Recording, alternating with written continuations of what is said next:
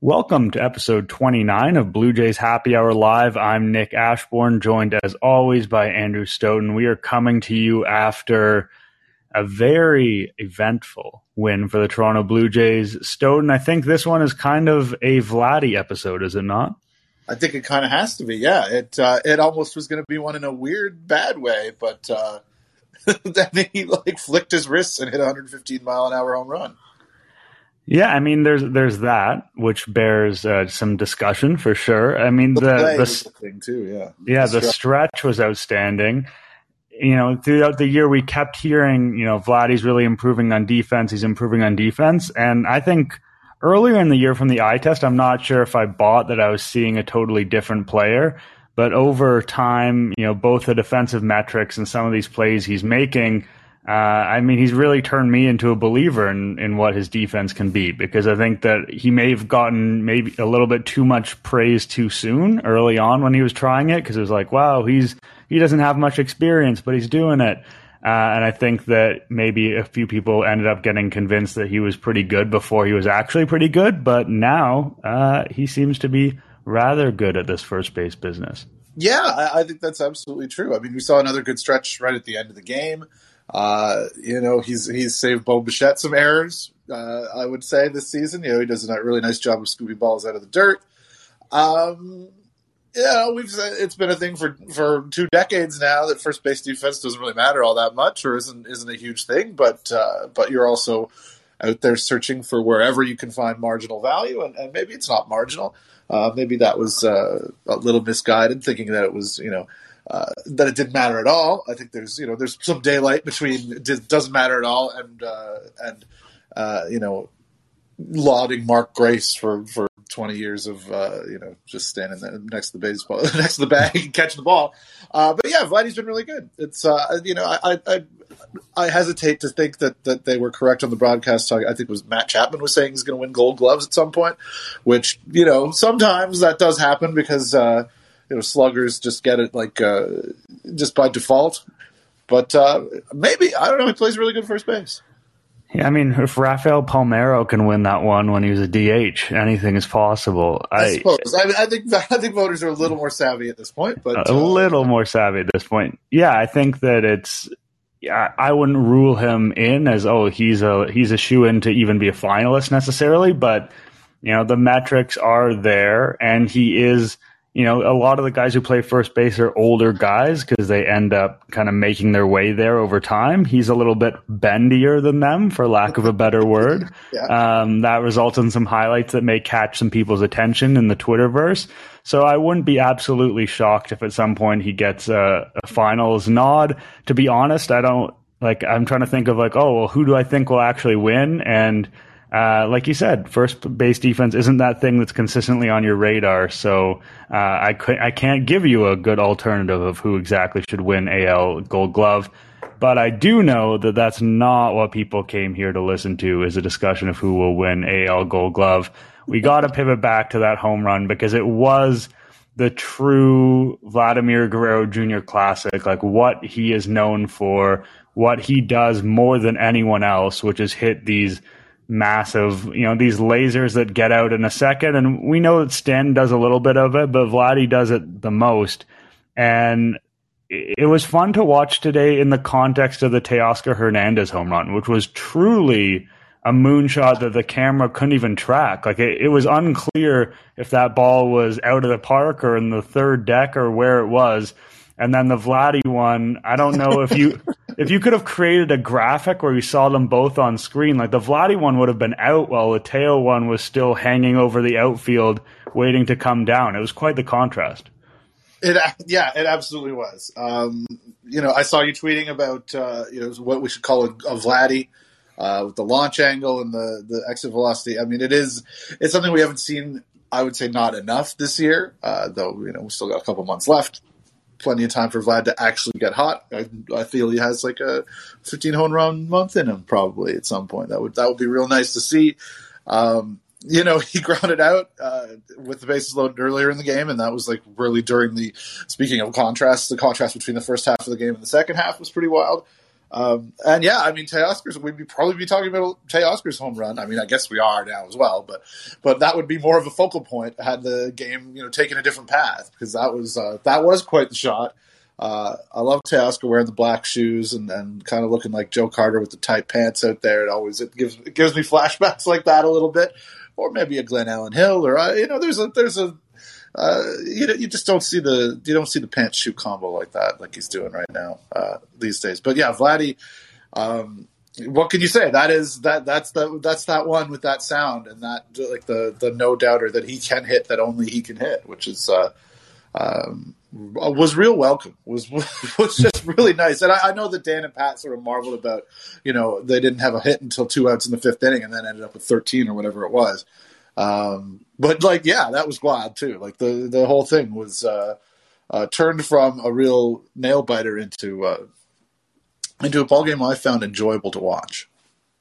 Yeah, and in terms of that entertainment value, we have talked in the past about sort of the nature of baseball and the way it's shifted. And I know that this year we have actually seen a little bit of a pullback on those 3 true outcomes, but there is that notion that a home run isn't actually necessarily the most fun thing to watch, even though it's the most consequential play that can happen.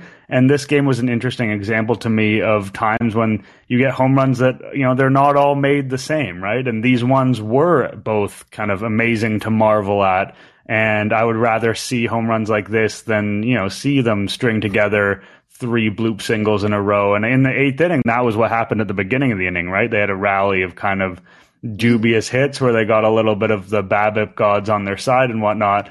And, the home run rally killers thing used to be an old joke, but this was a game that was a nice example of the fact that, like, you can have home runs and they can also give that entertainment value too, because those two were crazy. But they strung together all those hits. They ended up with 13 hits. A lot of them weren't the best. I mean, Whit Merrifield had a multi-hit day. Neither of those were super impressive. We're going to definitely drill down on Whit because he's a character of some interest in Blue Jays land over the last couple of days, to be certain. I thought it was kind of funny that he ended up with 3 strikeouts today. That's something he's only done. This is the 2nd time this year he's had 3 or more strikeouts. Like, the whole thing is that he doesn't strike out. And his first 2 at-bats were strikeouts as well. And it just felt like a little bit of a storm cloud for Whit's debut. He ends up with the 2 hits. Neither of them are particularly sexy, but they were effective and they were important at the end of the day. But a bit of a weird debut for Whit with all the discussion that went around it in the days prior, which you covered extensively in your Atkins transcriptions, which, you do the Lord's work on that, because I don't think anyone who's been involved with writing in any way, shape, or form knows that transcribing is not a fun task. Yeah, you know what? I'm not. For some reason, I'm okay with transcribing. I transcribe all right. The website OTranscribe, free transcription site. You pop the MP3 in there. Your escape is your pause start. Really makes it easy. Kind of don't hate it. But yeah, everybody, it still sucks, and everybody hates it. But yeah, the Merrifield thing, I think, we saw the flash speed on the base paths, which was really a bit of excitement there, and that he looked completely competent in center field, which I think is really important, because obviously we're probably going to see a lot of them out there. It feels like they're just resigned to George Springer being like this for the rest of the year, and hoping that it gets a little bit better. But I don't know how much. I think we'll see him in center, but having Merrifield out there and looking competent is real nice, especially when Raimel Tapia is also there, who is less competent defensively, but has done a nice job with the bat. But yeah, I think the Merrifield thing was a bit absurd. I mean, it was you can't say it's absurd because they can't say anything. And man, I've been wrong about too much stuff lately. So it was tough sticking my neck out a bit, but it was like, they clearly can't say it. And, looking into, and it's a credit to, I think it's Guzman's Jerry Curl on Twitter, who was banging this drum for a while, which is that it's like a HIPAA violation for an employer, in the United States. Obviously the Jays are a Canadian team, but it's kind of, the MLB operates under American law. The union is based in the States. The league is based in American law is the what is applicable, I believe, here. I'm not a lawyer. Anybody who is a lawyer is going to be noticing that immediately. But the law does not allow teams to disclose medical information other than what is collectively bargained and what's in the uniform player contract, which is, playing related injuries and injury timelines and injury like surgical procedures or whatever that they get. That's basically it. So they couldn't say that. And as I wrote also, the Merrifield had a weird time in Kansas City after he made his comments that, if I was on a contender, maybe I'll get the vaccine then. But for these chumps, no dice. So he kind of needed to walk that back himself and be the guy and not just sort of hide behind whatever Ross Atkins said. So I completely understand why they did what they did, and it was the communication was odd. I mean, if the HIPAA stuff and the legal stuff was, if that was a part of it, which I think it was, couldn't have hurt to just be like, well, we can't talk about that. But maybe that would have seemed too negative and made it.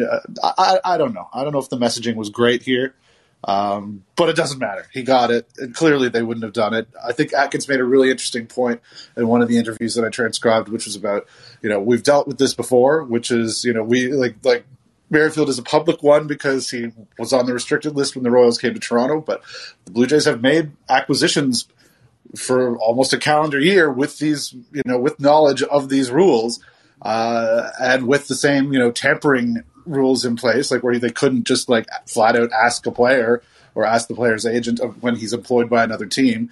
And have managed to work around it, and as somebody pointed out, they've also had their own players who they've had to deal with the delicate vaccine issue. So probably a little more trust of them knowing what the hell they're doing was warranted there. But I don't know if they did themselves any favors by just leaving it so open and leaving everybody hanging and having to trust them.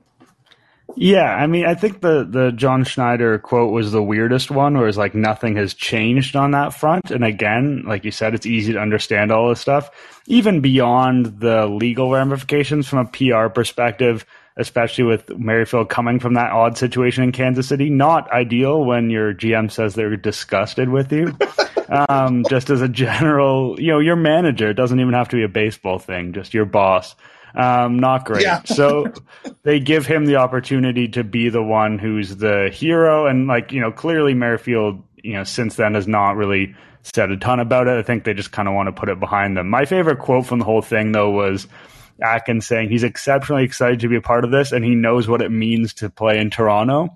Because that felt like the clearest thing you could possibly, it was the closest you could cut to the truth without saying the truth of the matter. Yes.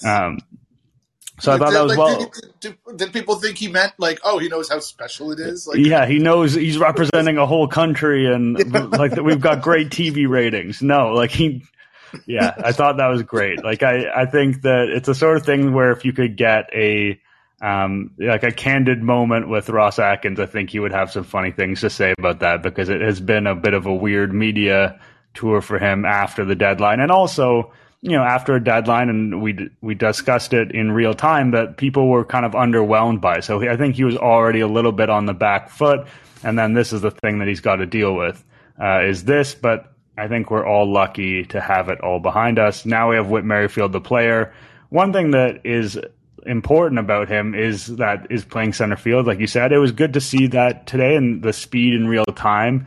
I know we have access to sprint speed and stuff like that, but scouting the box score sometimes doesn't tell you the whole story. Like this year, he's only played 6 games in center field, so with Kansas City. So if I see that and I see a guy who's 33, that makes me concerned that maybe he's not as trustworthy there anymore. But I mean, it's hard to say clearly that's not the case based on one game, but it does seem to be less the case than that box score scouting would tell you.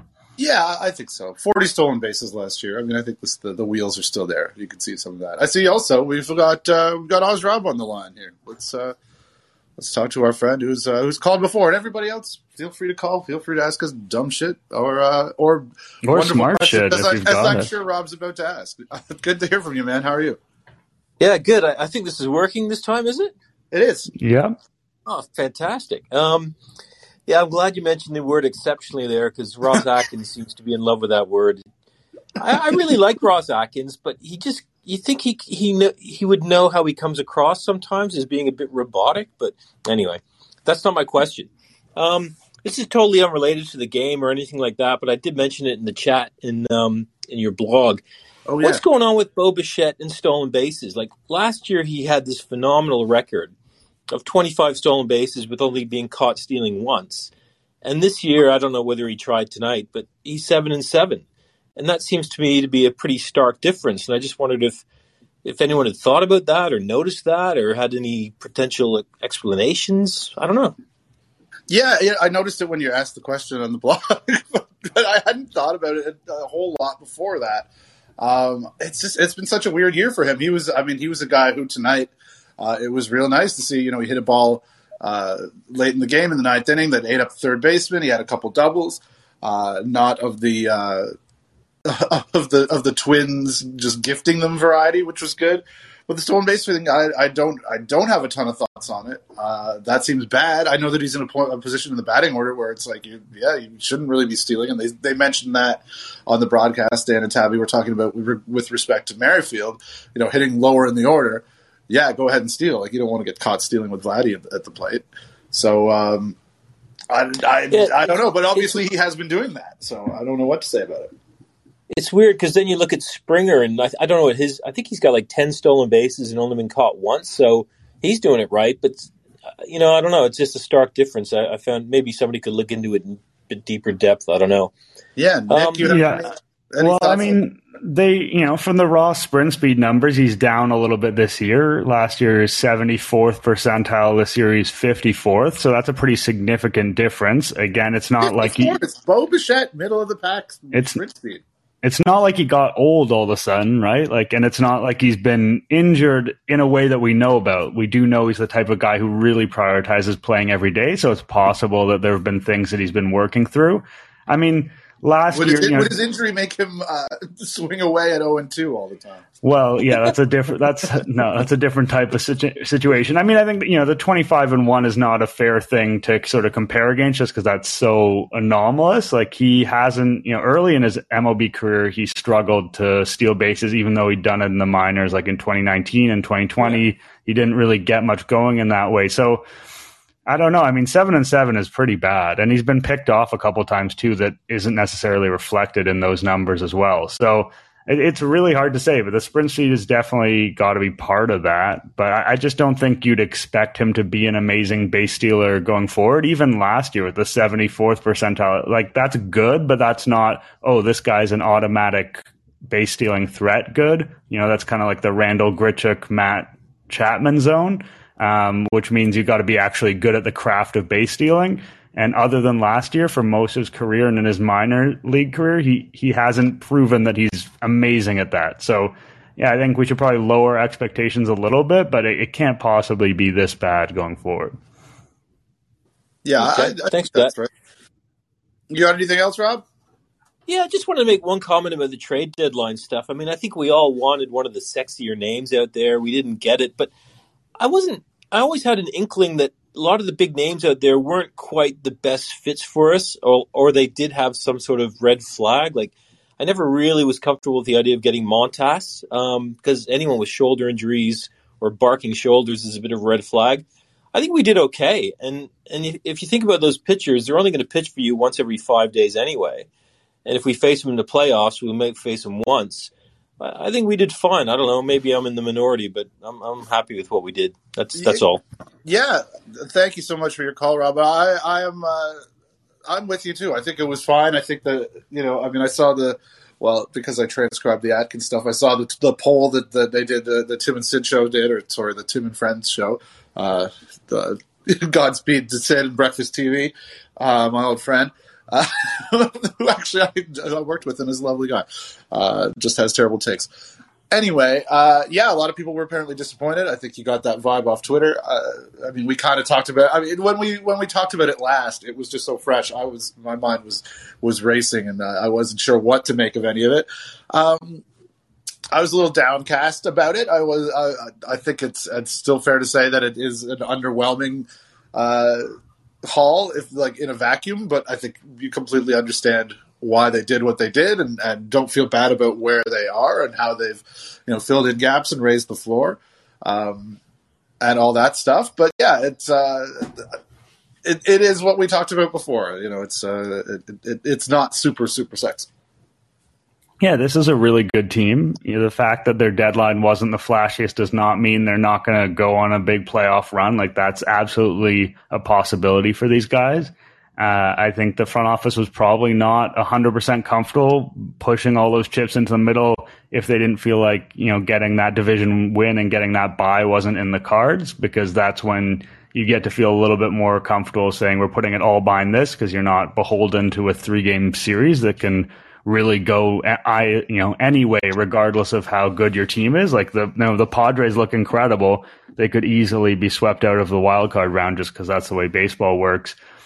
I at the time, I think I was sort of like, this is fine. And I think that's about how I feel now. Like, I like some of the players they got. I know Anthony Bass didn't look great in his Blue Jays debut, or however you want to call that. But I like Pop. I think he's an interesting talent. Mitch White is, he's got utility, and he's been, I think, more successful as a starter than people give him credit for. Merrifield has this use of playing some center field for them. So, yeah, I think it's tough to look at that and say, wow, I'm thrilled. This made me more fired up about the Blue Jays than I've ever been before. But I don't think it's fair to say, oh, because of this, now I'm down on this team suddenly. I think however you felt about the Blue Jays going in, that's approximately how you should feel coming out. Yeah, I think that's fair. And I think that I felt going in, the guys who are already here need to be a bit better. And I think that would go a long way to making any weird feelings about this trade deadline go away. Also, I keep calling it an unsexy trade deadline, and yet Mitch White, I mean, come on. That is not the right word to describe that man. Yeah, I mean, Grichuk is gone, so there's been a void. There's a handsomeness void on the team in general. I think some people would take offense to me saying that, but not all the guys. I can think of like 26 of them, probably. Yeah. Yeah, that's fair. I don't think they listen. I don't think we have any players with burners who listen. If you do, absolutely let us know. We'll have you on anytime, and I will recant the statement about you not being handsome, especially if you're Alejandro Kirk. Another thing that sort of come out of the deadline in the immediate aftermath that I wouldn't say it went under the radar per se, but it was a little bit of a surprise was to see Ross Stripling suddenly hit the IL when none of us thought that there was an issue with him. And I think it did reframe the way some people felt at the deadline, because they thought, wow, Stripling, who's been so good, is down, and now, we don't have the starting depth with Castillo gone, and we didn't trade for a great starter. This is undoubtedly a concern because, again, Stripling has been so successful for the Blue Jays this season. But with White there to backfill, I think the panic level for this has to be relatively low. Yes, I think so as well. I mean, the Castillo thing, a lot of people were enamored of Castillo. He was a bit of the showcased guy, I think, maybe more than we realized. He definitely filled a need, and it was definitely like a very nice thing that he was able to come in and give them some good innings and had, was promoted from Double-A and had really nice numbers in Buffalo, and I think sort of played his way into being the kind of trade chip that can get you a Whit Merrifield, which I was probably a little too down on before. I mean, I think we can or will already have talked about that there are some attributes to Whit that are better than maybe certain folks like myself were giving him credit for.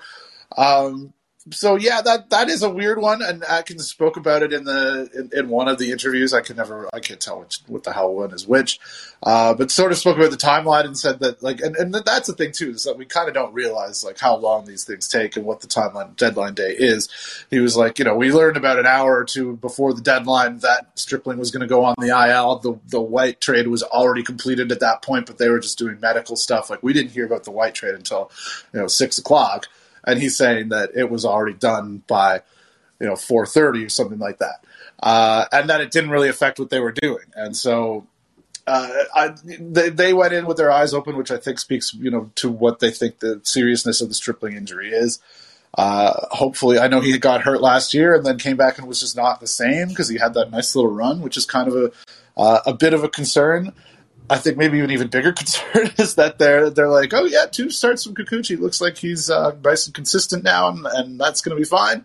Because if that goes sideways again, it's looked okay. I don't know that the second start looked quite as good as the first, but that will be a thing because now you don't have your Castillo, and I don't know that was necessary. I mean, I guess when Stripling comes back, it's only a couple of weeks that you have to worry about it.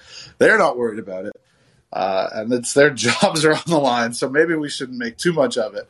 But it does feel like there's not a lot going on beyond Mitch White, and that's that could be an issue at some point. Yeah, I mean, all of a sudden Kikuchi doesn't, he does have a leash. Like before, you could have a scenario where you put in Stripling and White, or you shuffle Kikuchi around, make up another injury, put him in the bullpen if he's truly. If he's truly struggling like he was early in the season. Now you've got to give him a little bit of rope here and let him go. I do think that one start looked pretty good. Like you said, the second one, not so much. But, 10 strikeouts against 2 walks in his starts, 9 innings only. Again, that's not ideal. But that is a step forward when he's literally throwing strikes. Like that was a huge problem for him just getting to that point. Like that's what you have to build off of. Whether he can build off of that and put together, outings where he's consistently giving you hopefully 5 innings and allowing, I'd take 3 or fewer runs. Even that's not a great outing necessarily. Like if he's consistently doing that with this offense, that's really not the end of the world for a 5th starter. But his floor has just been so low. That's the issue with him. Is like it's not just that he's mediocre when he's off. When he's off, he is off, and he's been terrible. So now you have to live with that for a couple of weeks. But I've been, higher on him for a lot of the time than a lot of people, and I understand why people have fallen off the bandwagon with him because he has not shown you a good reason to believe that he's going to be effective. But I continue to believe that there is something there, and the idea of giving him a little bit more room to figure things out, and his next start looks like it's against Baltimore, who are a real baseball team now. I don't actually hate that too much. I'm not saying like, it's great for them when Ross Stripling got injured. Obviously, that's a negative. He's been great. But I don't hate the idea of having to lean on Kikuchi for one of these spots as much as I think some other people would. Yeah, that's fair. That's fair. It's tough, man. We've seen the depths. They're pretty dark. But yeah, you're not wrong that especially, when he comes back, you can have White in the bullpen as your swingman who can come in. And if it does go badly, once Springer's healthy and then they have all 3 of them, White can come and pitch some innings, to clean up a Kikuchi mess. And then they also have, just a little more length in the bullpen, quite a bit really, when you consider, the size of, like a quarter of the bullpen is now Bass and Pop, which means it's not Banda and Beasley, which means that Trevor Richards and David Phelps are knocked back down a bit, which is where you want to be, I think. And Phelps has been okay, not as good as you would hope, and I think maybe not as much. Hasn't been as good lately. Richards has obviously been either striking guys out or giving up home runs, which is terrible. But that's a guy, and I said earlier in the season, that's a guy that if he had been made available on waivers from another team, we would be like, oh, go get that guy. Like that guy could strike people out. Some of these other numbers, that must just be noise of some kind, which doesn't feel like it watching him. But yeah, the collective lift of the bullpen, even if you're not a Bass person, which I think a lot of I'll give people enough credit and not scold anyone for not bash a straw man for being like, oh, I hope nobody saw 1 home run and decided Anthony Bass is bad now, 2nd home run of the year. I think he's threw some good sliders. The numbers all hold up. What happened there at the end of the game, whatever. It is a much better situation, and it's just a matter of degree, I guess. Yeah, and it is worth noting that the bullpen has been significantly better recently, like even prior to these two guys coming aboard. Over the last 30 games coming into tonight's action, so not counting tonight's action, they had the best bullpen ERA in the majors at 2.24. Now that's a pretty surprising number. The FIP on that is 4.31, so you're getting a little bit of luck there. But they also are a bullpen of contact guys as opposed to strikeout guys, so they're ERA in theory should outpace the FIP, not by that much necessarily, but there has been a level of competence with this group over the last little bit that is easy to fly under the radar just because, they don't, other than Romano, they don't really have big stars in the bullpen. We're so used to that group over the last sort of year and a half being a disappointment that when they perform well, we tend not to put hold that up as being super significant. And I'm not sure I do. I'm not saying that this group is suddenly great, but you can't deny that they've done well recently. Their job is to keep runs off the board, and they have kept runs off the board for the last month or so. Plus, they have a couple of reinforcements that help the talent level. And yes, you could make a good argument that the Blue Jays should have brought in more of that do or die, high leverage reliever that would be another ace down there to put alongside Romano. But this group feels a lot different than it did, a month and a half ago. I think that's true. And I think they did bring in kind of that guy in Garcia, who also, as I noted in my piece, it's Yimi. It's not Jimmy. Somewhere along the line, Baseball Reference's pronunciation guide has changed. I don't know if that must have come from the Jays. I don't know the ins and outs of it. But that was very noticeable. Ross Atkins calling him Yimi, which I suppose is his name, and we will have to we'll have to reorient ourselves and use it now going forward. It's more fun, undoubtedly. Absolutely. Oh man, I'm on board the whole time. I was like, in my brain, it's always been that. Yeah, it was a shame to have it be Jimmy, but now we're back. Now we're back. Here we are. That's really a turning point of the season, I feel. Yeah. Before we get out of here, a little bit more of a somber tone. Since we last spoke, Vin Scully passed away.